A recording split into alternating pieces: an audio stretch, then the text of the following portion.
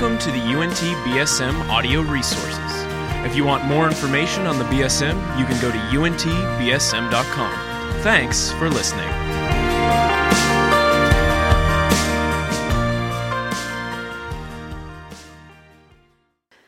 Oh, how I've eagerly awaited. That's, kind of loud, but that's all right. To see you this evening and to share from His Word. You can go ahead and open your Word to Ephesians, of course, which is where we're going to be. Ephesians chapter 6. And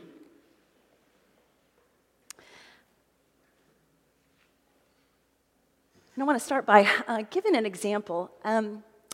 On May the 2nd, 2011, Al-Qaeda leader Osama bin Laden was killed in a raid by 25 U.S. Navy SEALs.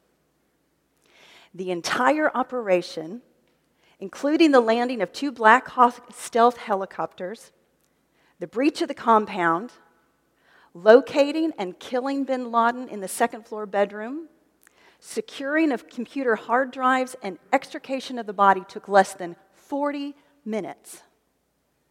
But the planning, of course, for that raid began months and even years earlier. See, for nearly a decade, U.S. military and intelligence forces had pursued bin Laden, who, of course, had been named by many as enemy number 1.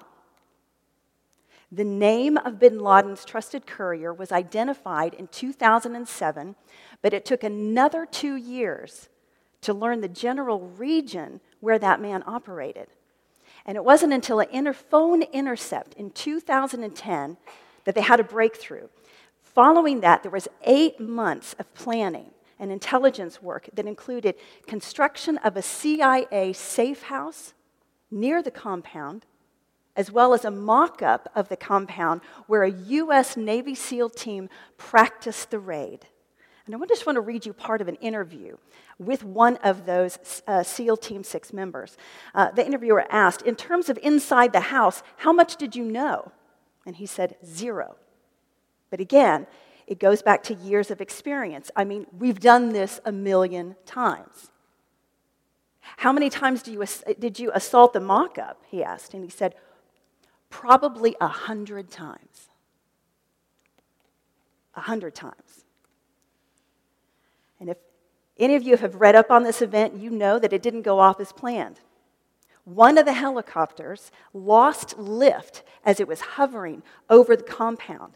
Apparently, it was caught in its own turbulence, its own downdraft, which was magnified because of the compound walls. But during rehearsals, the pilot told the crew if he had to crash, he would land it in the courtyard, which is exactly what he did. So again, picking up with that interview, he asked, so once you're in the compound, you want to clear the building so the rest of the team can do what they need to do in here? And he says, exactly. I think what SEALs are good at is what I consider pickup basketball. We all know how to play the game. And there's a saying, can you shoot, move, and communicate? So we all know how to shoot. We all know how to move efficiently and tactically. And we can communicate clearly. So when something goes sideways, we're able to play pickup basketball and just kind of read off of each other. Okay, so why do I tell you all this? Because we've come into this section of Ephesians where it's about the fight. It's about the fight. This is how we live when our theology becomes reality. I hope you know, you and I, we're supposed to live what we believe. It's really supposed to come down where we're standing and mean something, right? And so that's what we're going to get to this evening. You and I have a very real, very powerful enemy who is deadly and evasive. I chose a physical example, of course, because sometimes it's easier to see the principles in the physical realm that apply to the spiritual realm. And I just want you to think about that. I'm going to list off a couple of those because both, when you're fighting an enemy, both require equipment. Yeah? You need a strategy. Both require intelligence and research, time, teamwork. Both of them require practice. Psalm 18 says, the Lord, quote, trains my hands for war. He clothes me with strength for the battle. So you and I are going to read about the armor of God tonight. And one of the first things we learn about God is that He equips us for warfare. Yes, there are times when He will fight your battle for you. But there are other times He expects you to put that armor on, you go out there, you stand, and you fight. What that tells us about ourselves is that we cannot win on our own. But with God, we have everything we need. I want you to listen carefully to this because you and I will never overcome an enemy we do not fight. It'll never happen. So, welcome to boot camp. All right? Ephesians chapter 6. I'm just going to read from 10 down to verse 20. Where Paul says this, finally, be strong in the Lord and in the strength of His might. Put on the whole armor of God that you may be able to stand against the schemes of the devil. For we do not wrestle against flesh and blood, but against the rulers, against the authorities, against the cosmic powers over this present darkness, against spiritual forces of evil in the heavenly places. Therefore, take up the whole armor of God, that you may be able to withstand in the evil day, and having done all, to stand firm. Stand, therefore, having fastened on the belt of truth, and having put on the breastplate of righteousness, and as shoes for your feet, having put on the readiness given by the gospel of peace. In all circumstances, take up the shield of faith, which with you can extinguish all the flaming darts of the evil one. And take up the helmet of salvation and the sword of the Spirit, which is the word of God, praying at all times in the Spirit with all prayer and supplication.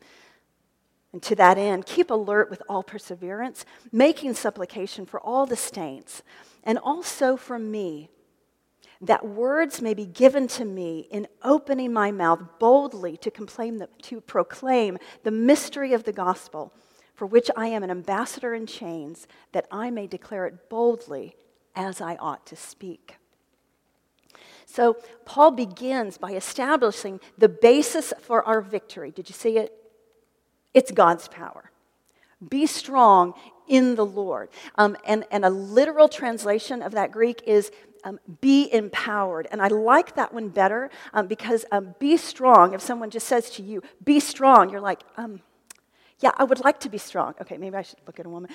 Y'all are over strong. I'm not meaning that. But sometimes it makes us think we have to develop it on our own. But be empowered, that word, lots of different tenses here. It is in the present tense, which means it is for right now and now. Be empowered now, where you are right now. It's also passive, which is so interesting because the passive tense implies whether or not get this right, whether it's the subject is the performer of the action or the recipient of it. Does that make sense? Whether we perform it or whether we receive it. And guess what? It's passive. We receive it. Okay? So and the third thing is it is imperative, and that is that it's a command, right? Be empowered. It's not optional. We're going to fight the enemy.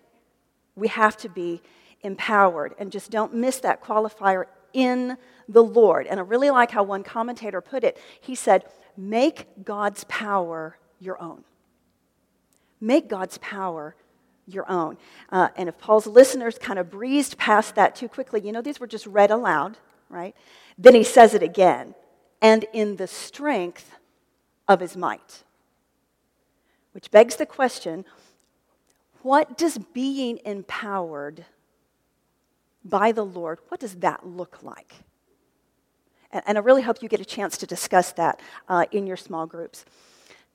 All I want to say about verse 11, I want you to look at that carefully, is to point out a very critical word, schemes. He talks about the schemes of the enemy. And I want to spell that out for you. You can do it mentally, or you just write it on if you're taking notes, because the application becomes clear if you see. This is the original word. METHODEIA.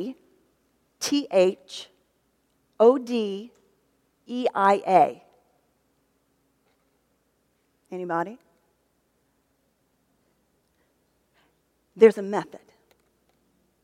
Does that anger or surprise you? That you and I have an enemy who, and I'm going to just read that definition of that, to work by method, the following or pursuing of an orderly and technical procedure in the handling of a subject. So I just want to ask you, do you ever feel targeted in your sin? You are. I am. And when are you and I going to develop and exercise a strategy to combat that kind of personal attack? Again, we're never going to overcome an enemy we do not fight. So verse 12 is always very welcome. This is such a necessary verse for the times when I attempt to assign a human face and name to my enemy. We need to read it again. For we do not wrestle against flesh and blood, but against the rulers, against authorities, against the cosmic powers over this present darkness, against the spiritual forces of evil in the heavenly places. Yes, there are physical enemies, absolutely. There were then, there are now. But Paul looks beyond the ranks of his earthly foes to the power of Satan, by whom they are animated and directed. So the application to me is clear. Remember who the real enemy is. Remember who the real one is. And I cannot help but stop. If you're not familiar with the writings of C.S. Lewis, Screwtape Letters, just jot that one down. I think this is, Stephanie, can we make this required reading? You can just do your homework in the summer. Reading, yeah, I'm going too far. Okay, I promise you need this. I need this reminder of the method that your enemy uses with you. And we need not to be ignorant of those. Verse 13, he says, therefore, take up the whole armor. And I want to stop there before we even go on, because I feel like that might be the cause of much of the failure in our battles. Specifically, our failure to put on the entire armor. Okay? I want you to think back to the physical example, right, of the Navy SEAL team setting out the strategy, building the safe up, the safe house and the mock-up of the compound, and repeatedly practicing that ambush. Okay, so there's that example, and I want you to contrast this with our typical approach to each day. And just see if this isn't true, and if it doesn't apply to you, it doesn't apply to you. But perhaps for some it will. First of all, we count the least number of minutes it will take for us to get out of bed and to work and into class. We may or may not shower. Oh, come on. I'm the only one? Okay, never mind. Okay. I mean, I did today, so don't. Okay. I really did.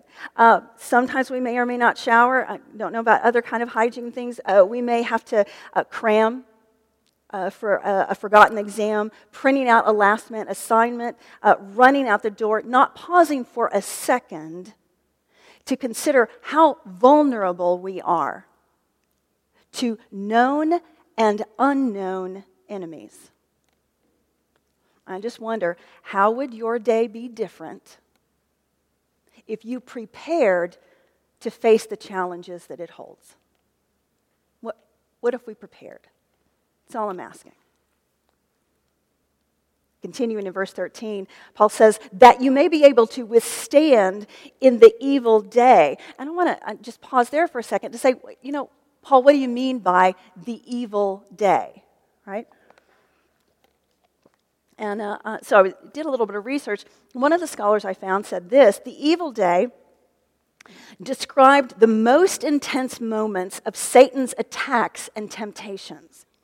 It was reference not to a particular time, listen, on the calendar of history, but to the intensity with which the devil attacks every person from time to time.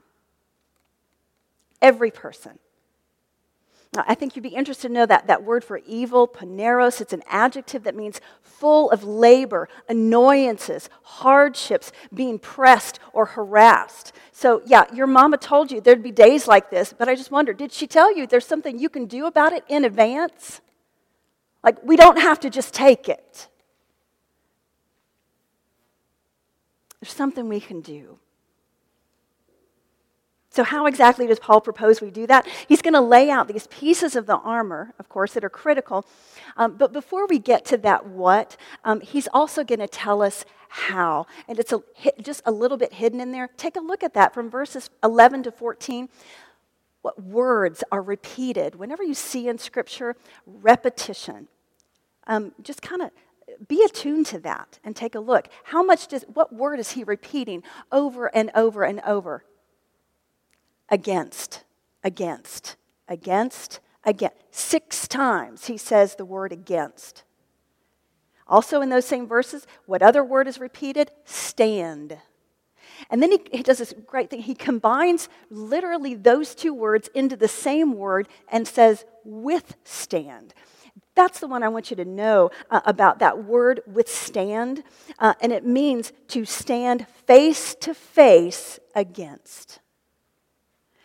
That's what's required. So you and I have to stand up, we're going to have to gear up, and we're going to have to face up if we're going to win.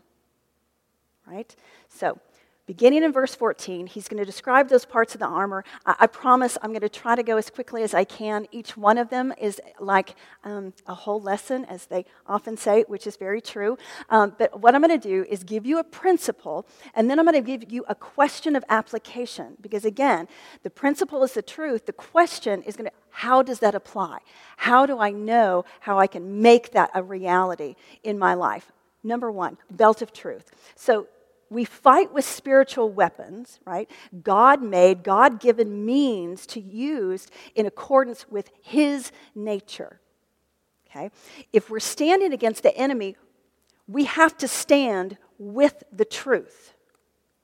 Okay? So if our methods involve deception, we're fighting on the wrong side.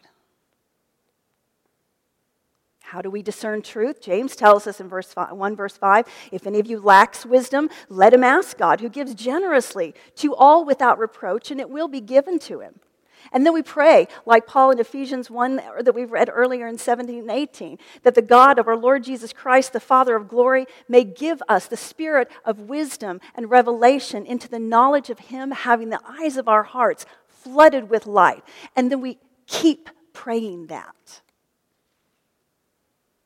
You know, you can ask God to make you smarter than you are. Did you know? Anybody? He so can. He so can, and He will.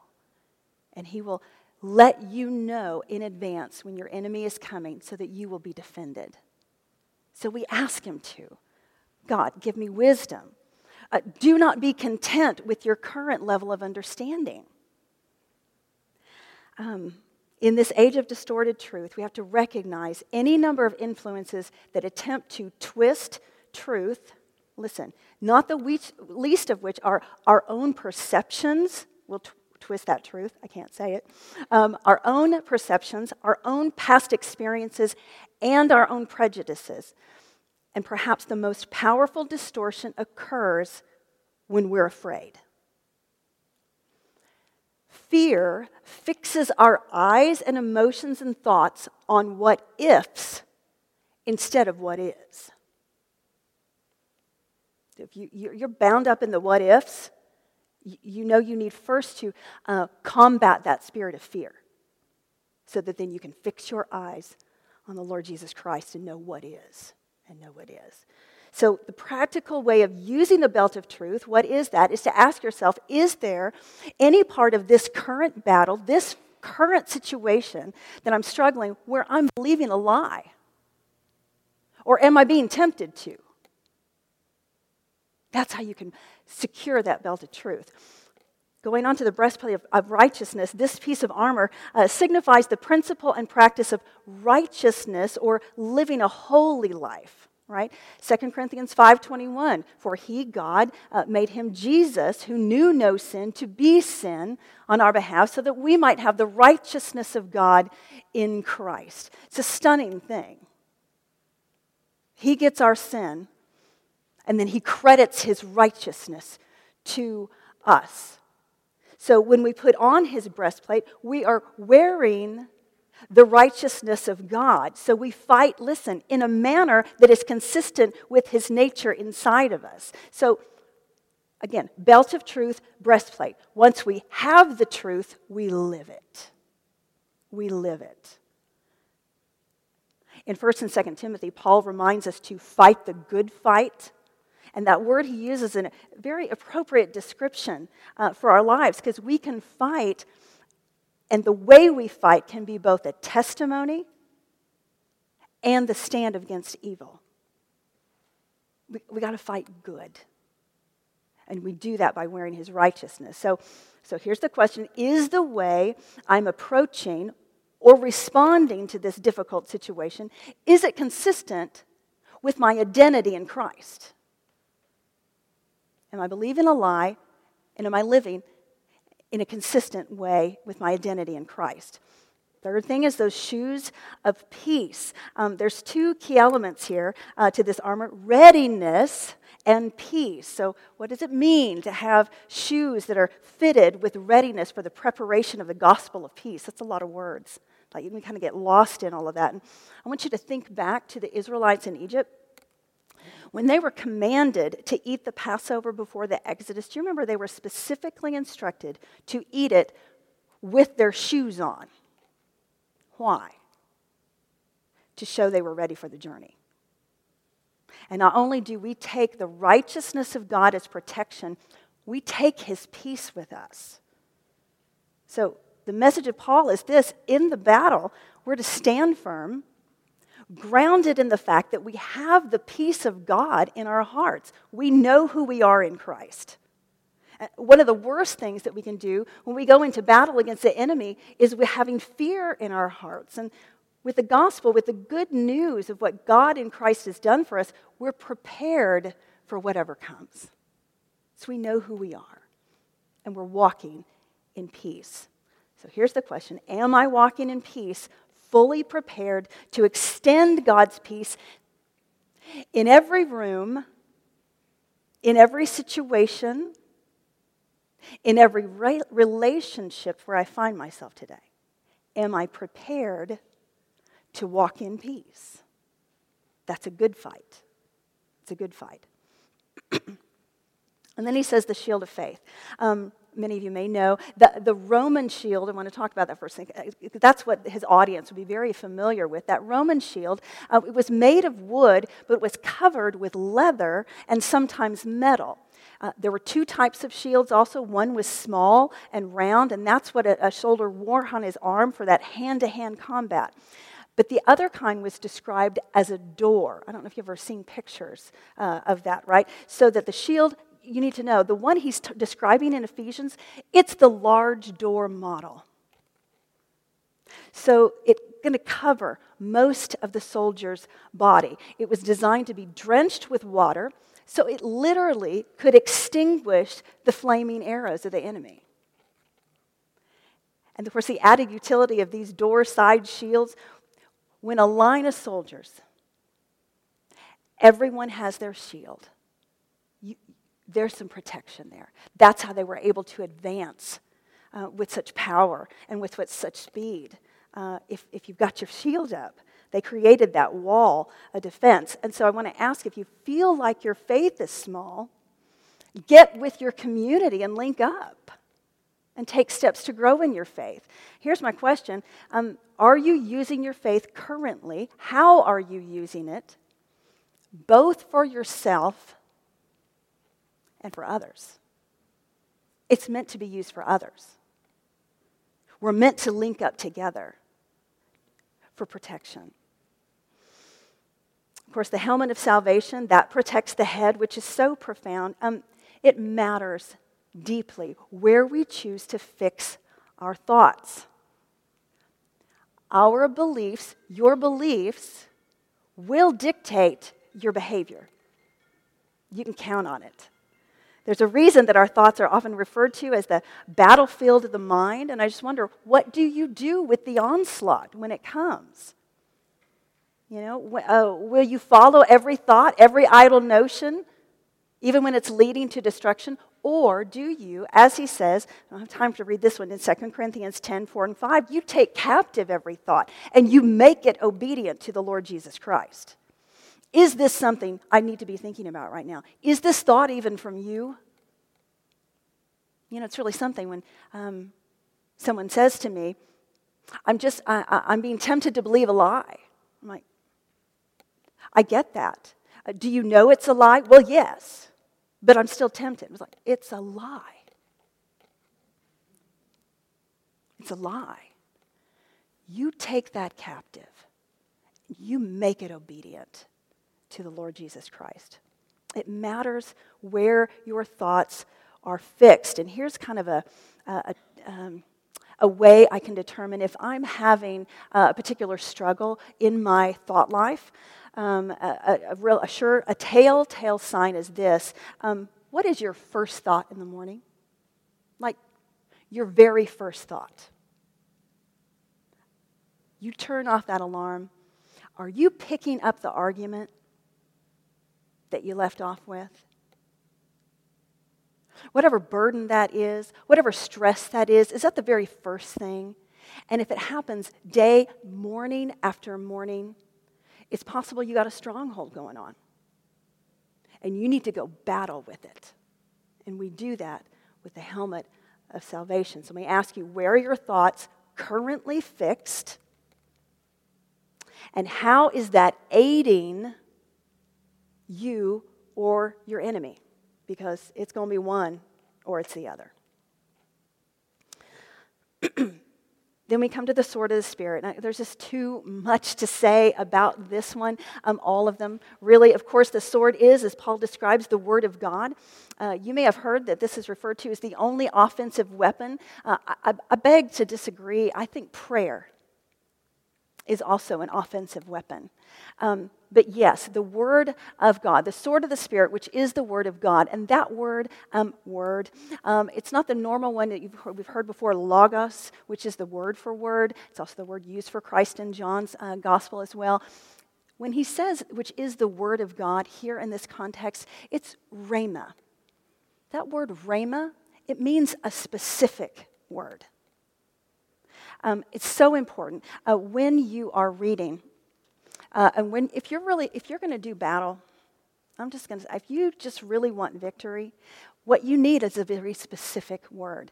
It is one thing to say, I believe in everything in this book, and I stand on everything in this book. But when your enemy comes to you with a very specific lie, it's not going to work as effectively as if you say, yeah, but I believe everything in this book, as opposed to you saying, oh no, I believe I am the righteousness of God in Christ. I believe that every yes and amen is in Christ. I do believe that he who began a good work in me, he will be faithful to complete it. You see what I'm saying? And you put yourself in that word. You strap it on.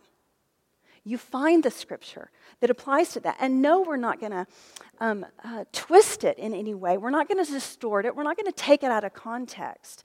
But we are going to use it. And we are going to write it on our hearts. And he is going to absolutely perform a miracle in our hearts in reforming it according to his image. And that's how he takes us from one level of glory to the other. So that's how we get freedom. So what word, there's our question, what word, what promise, what truth are you carrying into the battle today? And if it's empty, you need to get a word. You need to get a word. And then finally, prayer. Paul ends the list with this command, praying at all times in the Spirit with all prayer and supplication. Prayer is not a piece of spiritual armor against the enemy.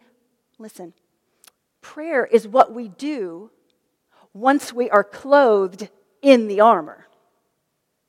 We pray. We pray. And when we pray, God responds.